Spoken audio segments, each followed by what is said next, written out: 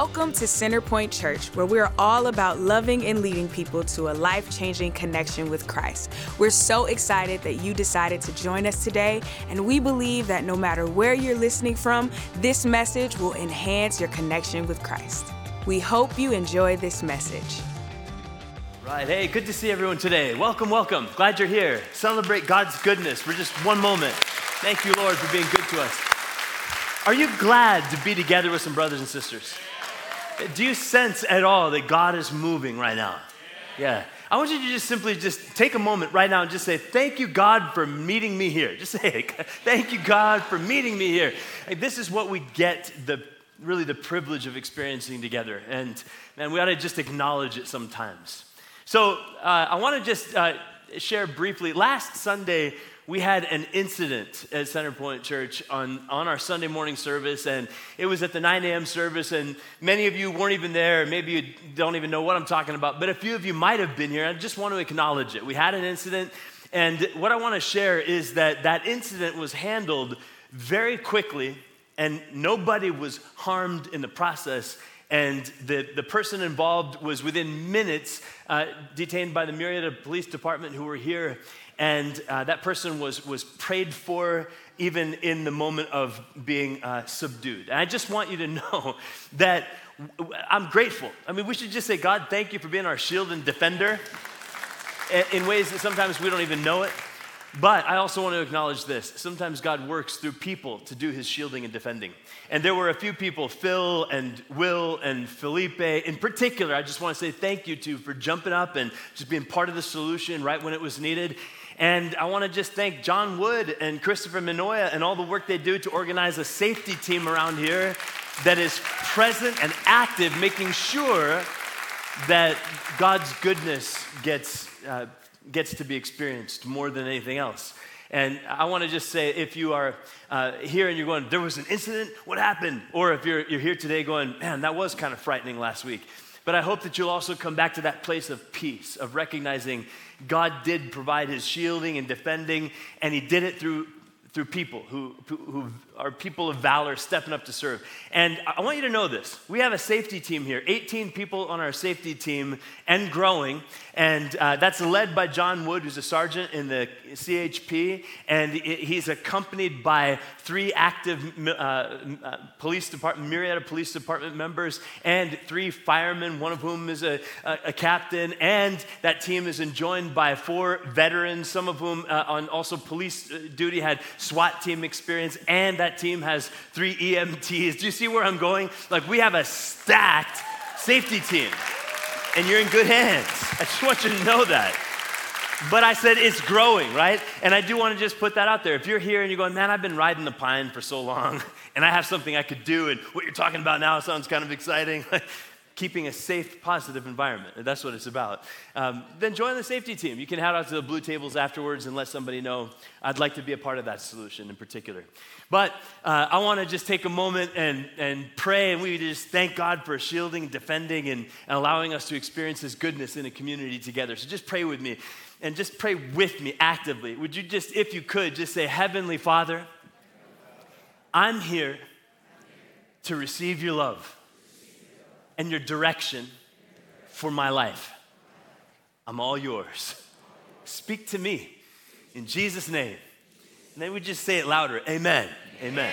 Amen. Amen. So earlier in this summer, as part of the sabbatical experience that I had, I got to go to a personal development workshop out in Tennessee that was very unique. And part of the uniqueness was they let us know ahead of time by email and message, hey, when you come, this is a 1 week long intensive, 7 days you're gonna be on site here with us, and you're not allowed to talk about what you do at all.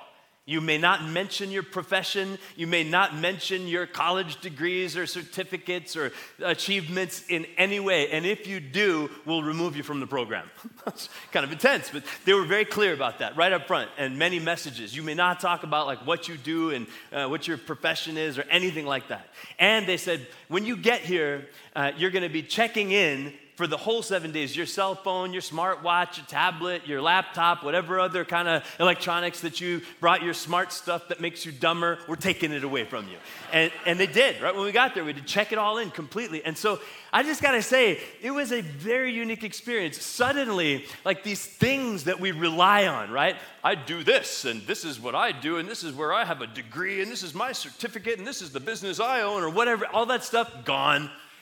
And then when the social awkwardness kicks in, and what we usually grab for is, some very important things to look at here, very important things, gone, right? So all there was just, well, I guess we get to just kind of be human together.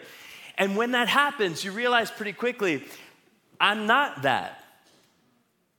I'm a human being with a unique set of experiences that I've been through, and a family that I grew up in, and interests that I have, and passions that I feel, and desires that are inside of me, and regrets that I sometimes struggle with, and those kind of things. Like that is really more deeply a reality of who I am. And being in that environment for 7 days straight, it was powerful. It kind of cracks you open. And you know what's funny is that at the end of the 7 days, then they said, okay, now you guys can talk to each other about what you do if you really want to. And, I had been in this small group with these 8 people for the whole entire week. And one of the guys, it was this older gentleman named Bob. And finally, the last 30 minutes of this whole thing, he let us know, we were all kind of curious, but he was a VP with HBO. And you know what's kind of interesting is that at the beginning of the week, I might have been really impressed by that.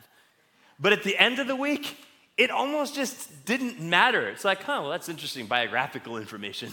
But I know you, Bob.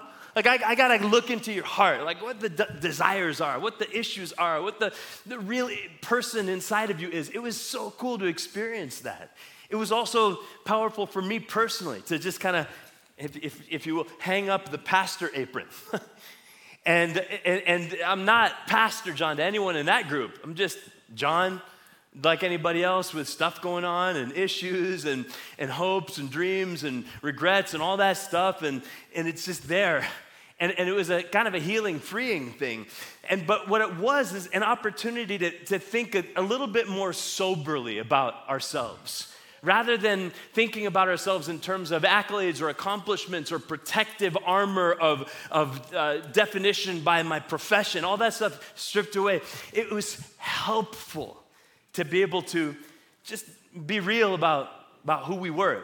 It was a healing kind of thing. And as we come into the scriptures today, I hope that you'll keep something like that in mind. And I do want to ask you to turn to Romans 12 right now. We're continuing this series, Inside Out. And you're turning to Romans 12.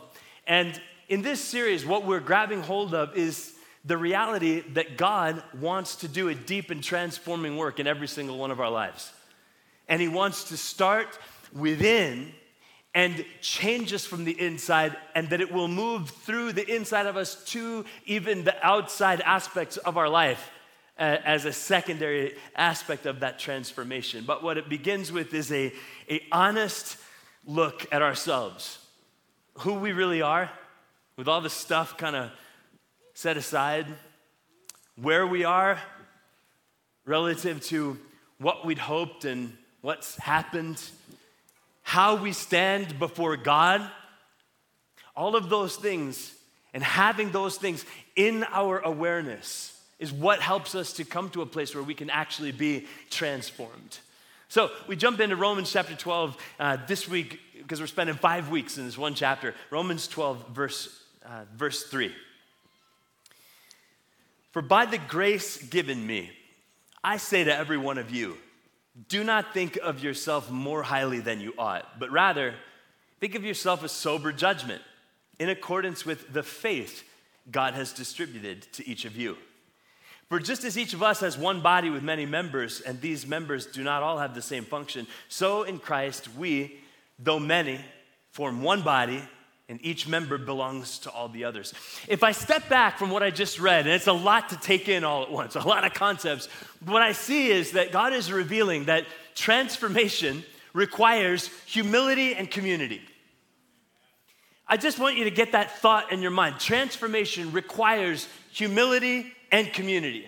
If you're in on experiencing God's transformation in your life, it's going to require of you real humility and community. And so the scripture here calls you and I to experience a specific aspect of the renewed mind. Do you remember last week in Romans 12:2, it said, do not conform any longer to the patterns of this world, but be transformed by the renewing of your mind. These are scriptures that should live in us, right? Don't conform. Listen, some of you about to go off to college, I'm pleading with you, don't conform any longer to the pattern of this world, but be transformed by the renewing of your mind. And you know, when you first read those words, be transformed by the renewing of your mind, you might go, okay, but renewing of my mind, I guess that means I need to read more books or something. Shoot, though, I hate reading books. No, it's deeper than that. It's not about, well, I guess I need to listen to more podcasts and take in more obscure facts. Maybe no. Actually, to experience the renewal of your mind requires you to do exactly what we're reading now, because this is what follows. A specific way that the mind needs to be renewed. And it has everything to do with your sense of self. You had to catch it in what we just read, but your sense of self is incredibly important. In fact, it's a hinge point as to whether you will experience transformation and to what degree. So your sense of self, sometimes we forget that who we are on the inside really matters. And if our sense of self is based on a lot of insecurity because of the abandonment we experienced or whatever else, then our sense of self is going to be pretty low. If our sense of self is based on all of our accomplishments and all of our accolades and all of that, then our sense of self is going to be skewed too high, and that's also inappropriate. And so what we want to do is actually what the scriptures say, and to think of ourselves with sober judgment. You caught that, right? Think of yourself with sober judgment. And Paul, the Apostle Paul, is actually showing us how it's done. Can I show you how Paul shows us? Yeah? Okay, so just go back to the verse that we just read, verse 3. We'll just start there again and dive back in together. And Paul says, for by the grace given me, I say to every one of you, and that's where I want to pause for a minute and linger. And I want you to say this verse out loud. I just want you to say it with me. Get this on your mind together with me. Ready, go. For by the grace given me, I say to every one of you. Paul, here in this moment, is about to bring a bit of a gut punch to the people of God with a powerful revelation. But he's saying, first and foremost, I know that I can say this to you because my life has been all about the grace of God. And I know that I'm strong enough to deliver what I'm going to deliver to you because I'm grounded on the grace of God. This is Paul. That's where he begins. And I'm challenging you to be a bit like that. To just be somebody also who would base your life on the grace of God. Paul had a lot of grace of God in his life story, but so do you. But let's just think about Paul for a moment. How did the grace of God show up in his life? He was grounded in the grace of God, first of all, because he grew up in a community where he was raised as a good Jewish boy. That was part of the grace of God to him. He learned about Moses. He learned about Elijah and the prophets. He had the grace of God showing up in his life that he became a rabbi at a young age. That was the grace of God, that he became a rabbi. He became a Pharisee among Pharisees, meaning he was a high-level Pharisee. And that was the grace of God in his life. And we might look at that and go, really, are you sure though? Because didn't Jesus rail against the Pharisees? Yes, but it was the grace of God because as a Pharisee, Paul learned the Old Testament law inside and out and sideways and backwards. And so the grace of God was in that. The grace of God was even present, allowing Paul to be one who persecuted Christians. It wasn't that the grace of God was absent in that moment. That was part of what shaped him. Paul later even reflects on that and recognizes how God was present. His grace was moving. And then the grace of God showed up in Paul's life when God got a hold of him. And God needs to get a hold of some of you, and is going to do it because of his grace. And Paul got an experience of the grace of God coming so furious, so fast, so hard that he was knocked down, and he's given a vision, and he hears the words, the audible voice of Jesus. God's grace came by a vision and hearing the voice of Jesus. And then the grace of God came by allowing Paul to find himself among a community of people that would let him be himself. Rough edges, passionate disposition, and all. That was God's grace that he found Peter and was able to chill at Antioch and learn with the disciples what this was all about. God's grace came upon Paul to be able to be appointed as an apostle, the one who would take our faith out of the small place in the Middle East where it was boxed in and into the whole entire rest of the world. It was God's grace that did that. It was God's grace in Paul's life that allowed him to be anointed to speak God's word and to write what we would come to know as the New Testament of the Bible. That's God's grace. I want you to know God's grace is powerful. But I want you to know God's grace wasn't just for Paul. But Paul, as he's demonstrating what this sober judgment of oneself can look like, he says, by the grace of God, and then fill in the blanks. In this case, I say to you, but it was the grace of God. And I want you and I to understand together something about the grace of God. Sometimes we think about the grace of God and we consider it like nothing but a get out of jail free card. Well, I know I did this wrong, but you know what, that's okay. God's grace. You know, you're not actually incorrect in understanding grace that way a little bit, but you're definitely incomplete. And I want to just make sure that we can understand what the grace of God really is. And the grace of God is defined for us in Scripture this way. In Titus 2:11, it fleshes it out, and it says, for the grace of God appeared that offers salvation to all people, and it teaches us to say no. It teaches us. It teaches us. Come on, say, it teaches us. Ooh, I like that as. I really like that as. Don't you keep it on the screen? The grace of God teaches us. Anybody still learning? Come on. And that's why I underline it teaches. And I go back to the NIV because somebody else changed it in a newer one. But it teaches us. The grace of God teaches us to do what? To chill and go, it's okay that I did whatever I want. It doesn't matter because I got the grace. No, the grace of God came that offers salvation to all people, and it teaches us to say no to ungodliness and worldly passions. You should expect that the grace of God is going to have a constraining effect sometimes on you to pull you out of some silliness. That's part of what the grace of God is here to do, to bring us back from the edge of self-destructive and other harmful sin that we would otherwise step our lives into. The grace of God appeared to offer salvation to all people. It teaches us to say no to ungodliness and worldly passions and to do what? The grace of God teaches me to live self-controlled. Anybody glad that he's still teaching?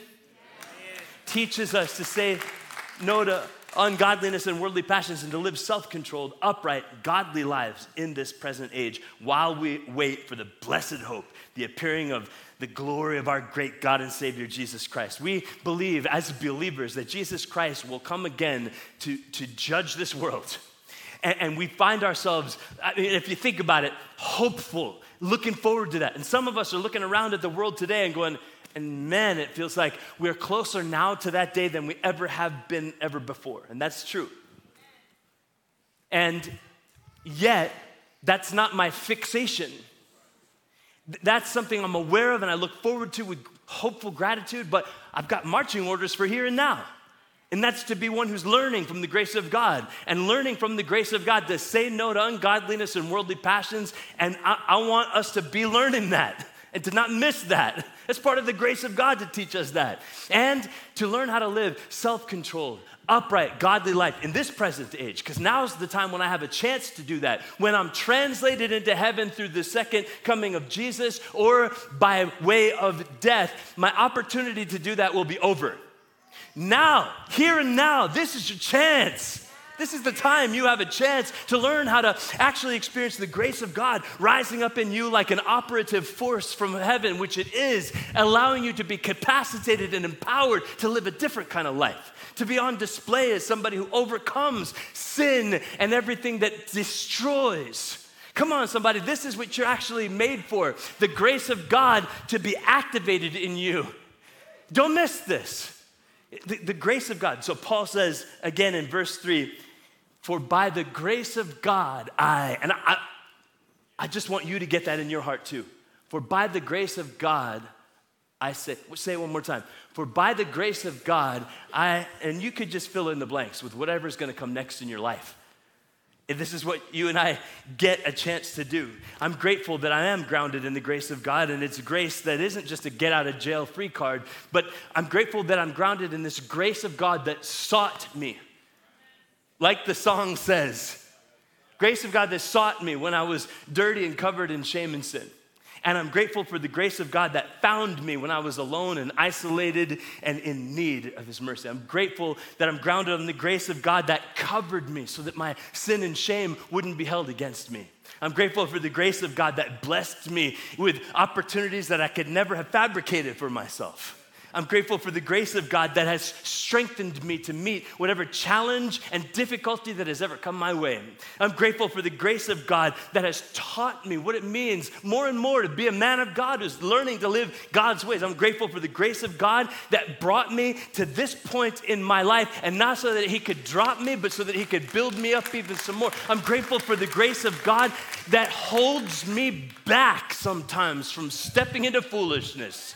I'm grateful for the grace of God that holds me together when I could just fall apart because of the brokenness and the wounds that come. I'm grateful for the grace of God that lifts me so that I don't stay stuck in depression. I'm grateful for the grace of God that grows me and doesn't stop working on me, but grows me some more. I'm grateful for the grace of God that sends me with authority into this world. I'm grateful for the grace of God that fills me up with the hope of God and the presence of God. I'm grateful for the grace of God that heals me when I experience wounding in this world. I'm grateful for the grace of God that frees me from the threat of hell and opens for me the opportunity to experience heaven itself here and now and then and there. I'm grateful that I'm grounded in the grace of God. I'm grounded in the grace of God. And I know everything I just said isn't just for me. Isn't it your story too? Then why don't you say it? I'm grounded in the grace of God. Say it. I'm grounded in the grace of God. I'm grounded in grace. I love that I get to live that way. I'm grounded in grace. Holds me right there. I'm grounded in grace. Say it one more time. I'm grounded in grace. Deep breath. I'm grounded in grace. You know what comes to mind when I say that? Remember those toys you played with as a kid? It's like an inflatable thing about yay tall, but it had sand down at the bottom of it. And you would pop that thing, pop that thing, pop that thing. Whoop, whoop, whoop, comes back up. I'm grounded in grace. This world might come along trying to knock me down. I'm grounded in grace and I rise back up. This is your story. This is what is true about you too. And so Paul's modeling what it means to have a sober judgment of oneself. And he says, by the grace of God, Let me ask you, do you know the grace of God that is upon your life? What is the grace of God that is upon your life? I would love it if you would be able to say, by the grace of God, and then fill in the blanks. Whatever it is, the grace of God is upon my life to be an entrepreneur that starts businesses and creates employment for hundreds and hundreds of people. That's the grace of God that's on my life. The grace of God is on my life to be a mechanic that helps fix everything that's broken so people can keep on going. The grace of God is upon my life to be a teacher who knows how to activate awareness and learning inside of kids like nobody's business. The grace of God is upon my life to come and get those tumors out of somebody's body by a surgery and do it masterfully. The grace of God is upon my life. What for? And to be able to say it, I challenge you to do some spiritual homework this week. Identify it. Where is the grace of God upon your life? What has he graced you for? There's not a single soul in hearing of this message that this doesn't apply to. There's a way in which there's a grace of God on your life. Identify it.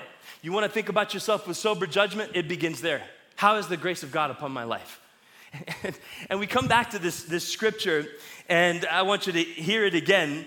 Romans 12:3, it says, "For by the grace of God given me, I say to every one of you, do not think of yourself more highly than you ought, but rather think of yourself with sober judgment in accordance with the faith God has distributed to each of you." The measure of faith that you have. The faith that's in you, the simple ability from your soul to be able to say, Jesus Christ is Lord, and he rose from the dead, and he lives in me. Like when you break it all down, there's something about that's a level playing field for every single one of us. Can you just recenter your life again today? Those truths, Jesus Christ is Lord of all, and Jesus Christ conquered death and he's alive, and Jesus Christ lives in me. Man, when you have that going on the inside of you, you can have a sober judgment about yourself that's powerful. Powerful. And when it says, think of yourself with sober judgment, can I clarify that a little bit? This is not a call to think of yourself as worthless. Not whatsoever. Because listen, to think of yourself as sober judgment, it might look like this. It might look like you saying, God loves me so much and sees value in me so much that he sent his one and only son to die for me so that I could be redeemed. That's sober judgment.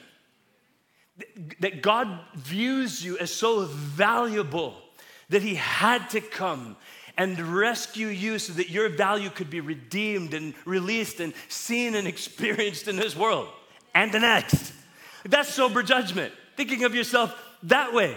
And if I do that, if I allow myself to think of myself with sober judgment the way I just described, it brings me someplace. It brings me to a place where I say, man, if God loved me so much that he gave his one and only son for me because he sees a value in me that he desired to redeem, then what am I doing here? What am I on this earth for? I want to step into that then with purpose and with intentionality, and I don't want to waste my opportunity stepping back into foolishness. Come on, somebody, you got to understand this call to see yourself with sober judgment as a way to recognize actually the value that God has placed in you because of the purposes that he wants to accomplish through you. This is who you get to be, somebody who knows your value. Jesus is our model. Philippians 2:3-11 says, don't be selfish. Don't try to impress others. Say it. Actually, just say that verse from the top. Ready? Go. Don't be selfish. Don't try to impress others. Be humble. Thinking of others is better than yourselves. I'll just stop there. That phrase, be humble, has to be a part of what is alive in us when we think of ourselves with sober judgment. Be humble. And being humble doesn't mean thinking of yourself as some sort of a doormat. It's the last thing in the world that it means. To actually be humble, let me give you a working definition. This is a lot to take in, but see if one of the elements that I name sticks for you.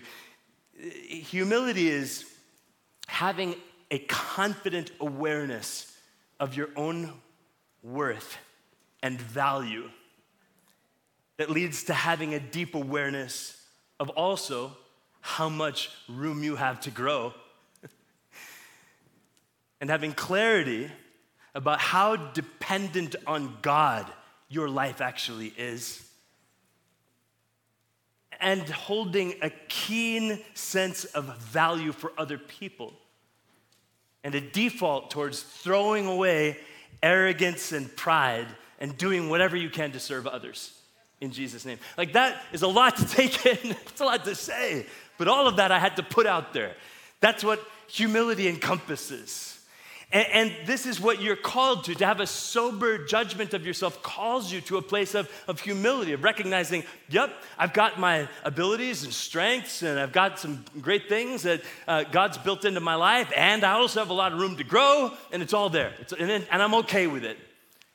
And that's where we get to begin this experience of transformation. It's a healthy place, and I'm asking you to step into this. What I would encourage is don't be feedback fragile. It's really important. Don't be feedback fragile. Do you know what I mean? When somebody is doing something that's harmful or irritating or frustrating or rude or wrong, and you try to call them on it a little and you do it nicely, but they just can't hear it because they don't want to admit that there's anything possible that they're doing that isn't perfect.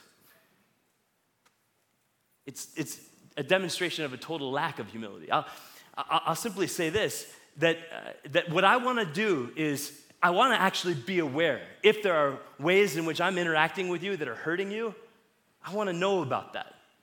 And I want to be able to own it and say, oh, I didn't even know that way of talking with you or interacting with you was hurting you, and that I'm so sorry. And God help me to grow. That's a humble response.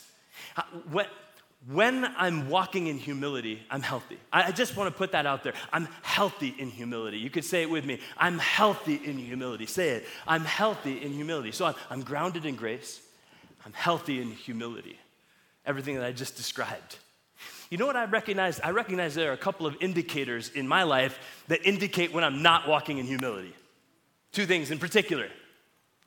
Defensiveness and deflection. When you come along pointing out something where I've missed or dropped the ball or am not doing something right, but I'm like, oh, no, that's not me. I didn't do that. I certainly didn't do that. I don't even know why you're attacking me like that. I don't know why you would say these kinds of things. You're probably gossiping about me. Like total defensiveness. There's a real indication of a lack of humility there. Or you come along, you want to point out like a way in which I have done something that isn't quite right, and I go, oh, but no, it's because of her, and it's because of him too. And it's because of them. It's basically everybody else's. It's everybody else's fault. That's all I have to say. The defensiveness and deflection demonstrates a total immaturity of heart and a lack of humility through and through. But it's hard work, right? It's hard work to be able to have a sober judgment about ourselves where when someone calls us on something, to be able to go, okay. I'm sorry for the way that's caused you pain, and I'm gonna work on it, and God's gonna help me. It's hard to do that, but man, isn't that beautiful when you see a person that does that kind of thing? Your estimation of them goes up. You just step back and go, wow, that is powerful, right? There's nothing weak about that. It's powerful. And I think that's the kind of thing that maybe God is calling us to in his word. James 4:6 says that he gives grace generously. He gives grace generously. As the scriptures say, God opposes the proud. You want to walk in deflection and defensiveness because you're so perfect?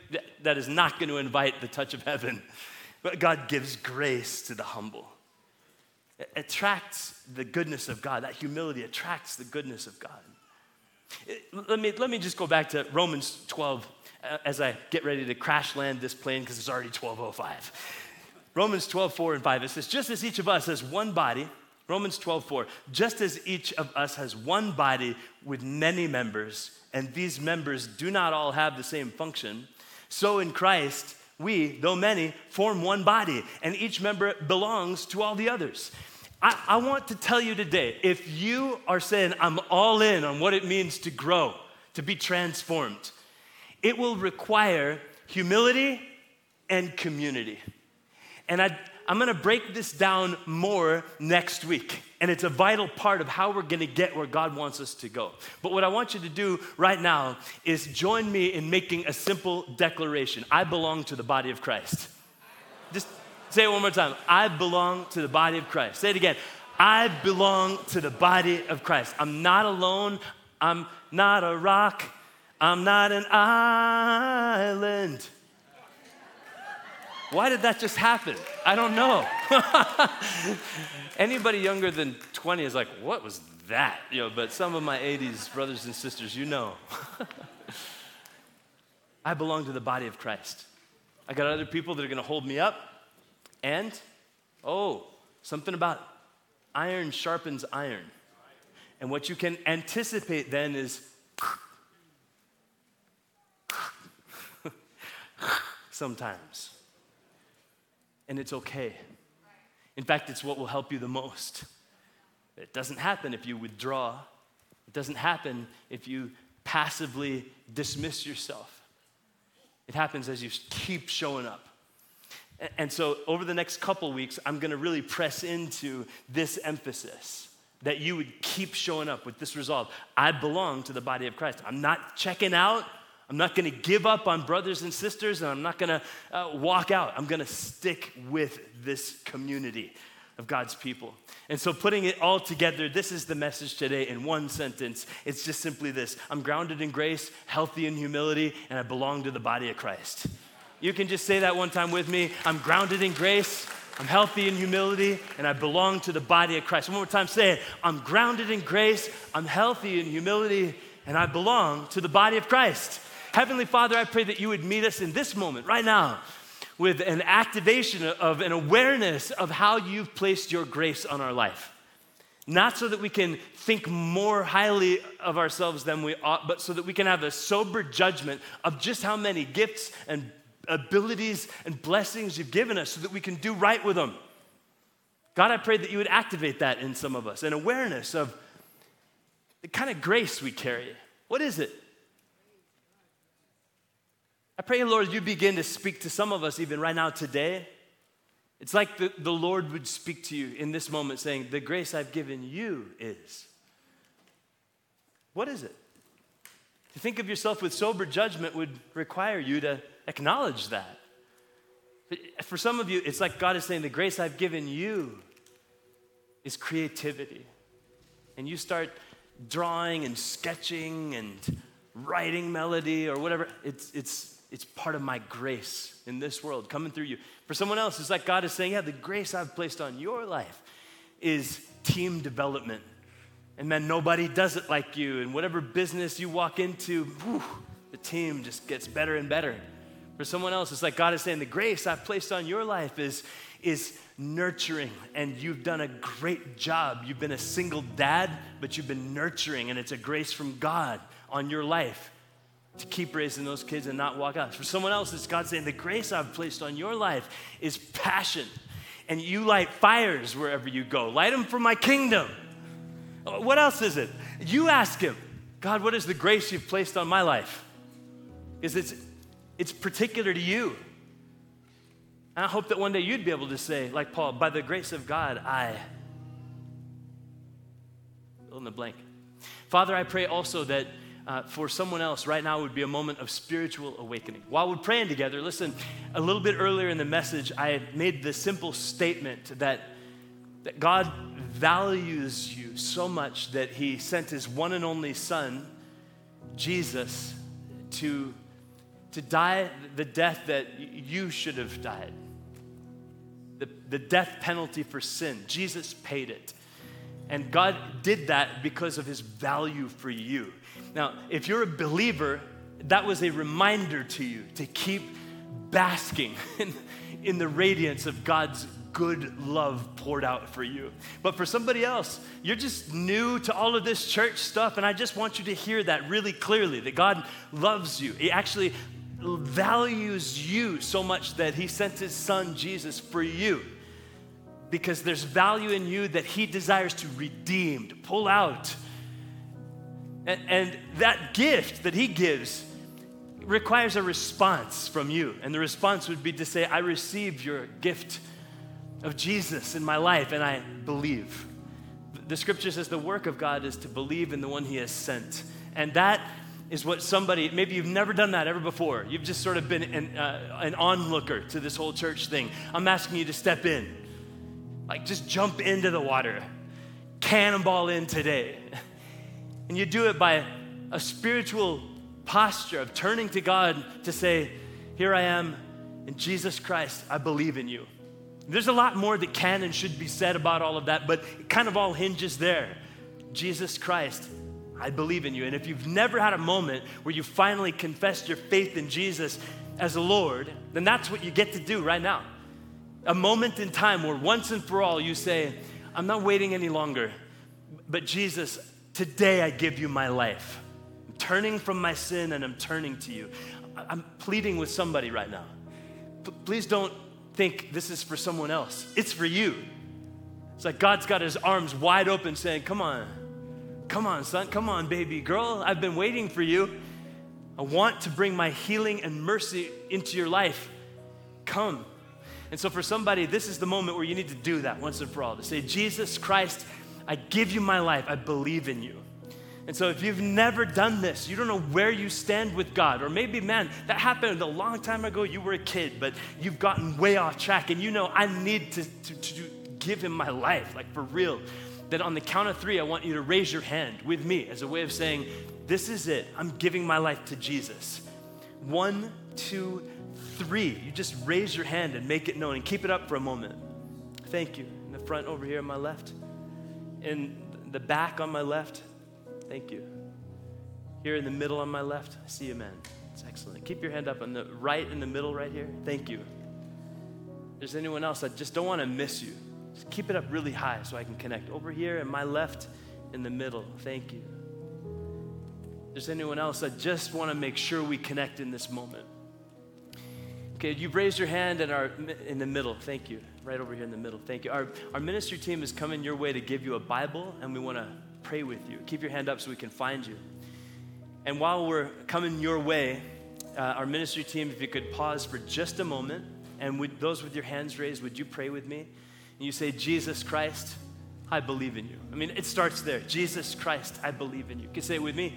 Jesus Christ, I believe in you, and I give you my life. I turn away from sin, and I turn to you. Jesus, save me. You could just call out, Jesus, save me. You could say it real simple. Jesus, save me. You could say it with me. Jesus, save me. Save me from the shame. Save me from the addiction. Save me from the craziness. Save me from the shadow that's been hanging over me. Save me from the depression. Save me from hell. And just cry out right now, Jesus, save me.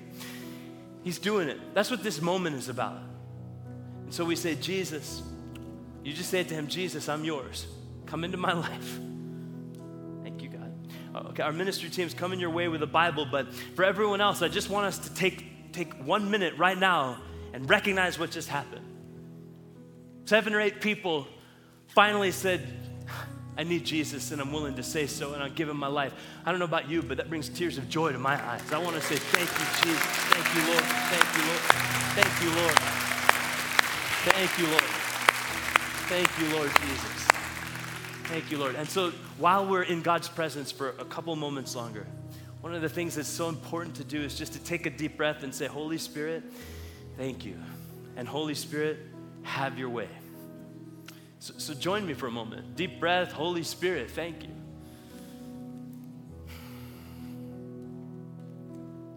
Again, while we're praying, this word came to my mind right now, nervous. Like somebody, you're nervous.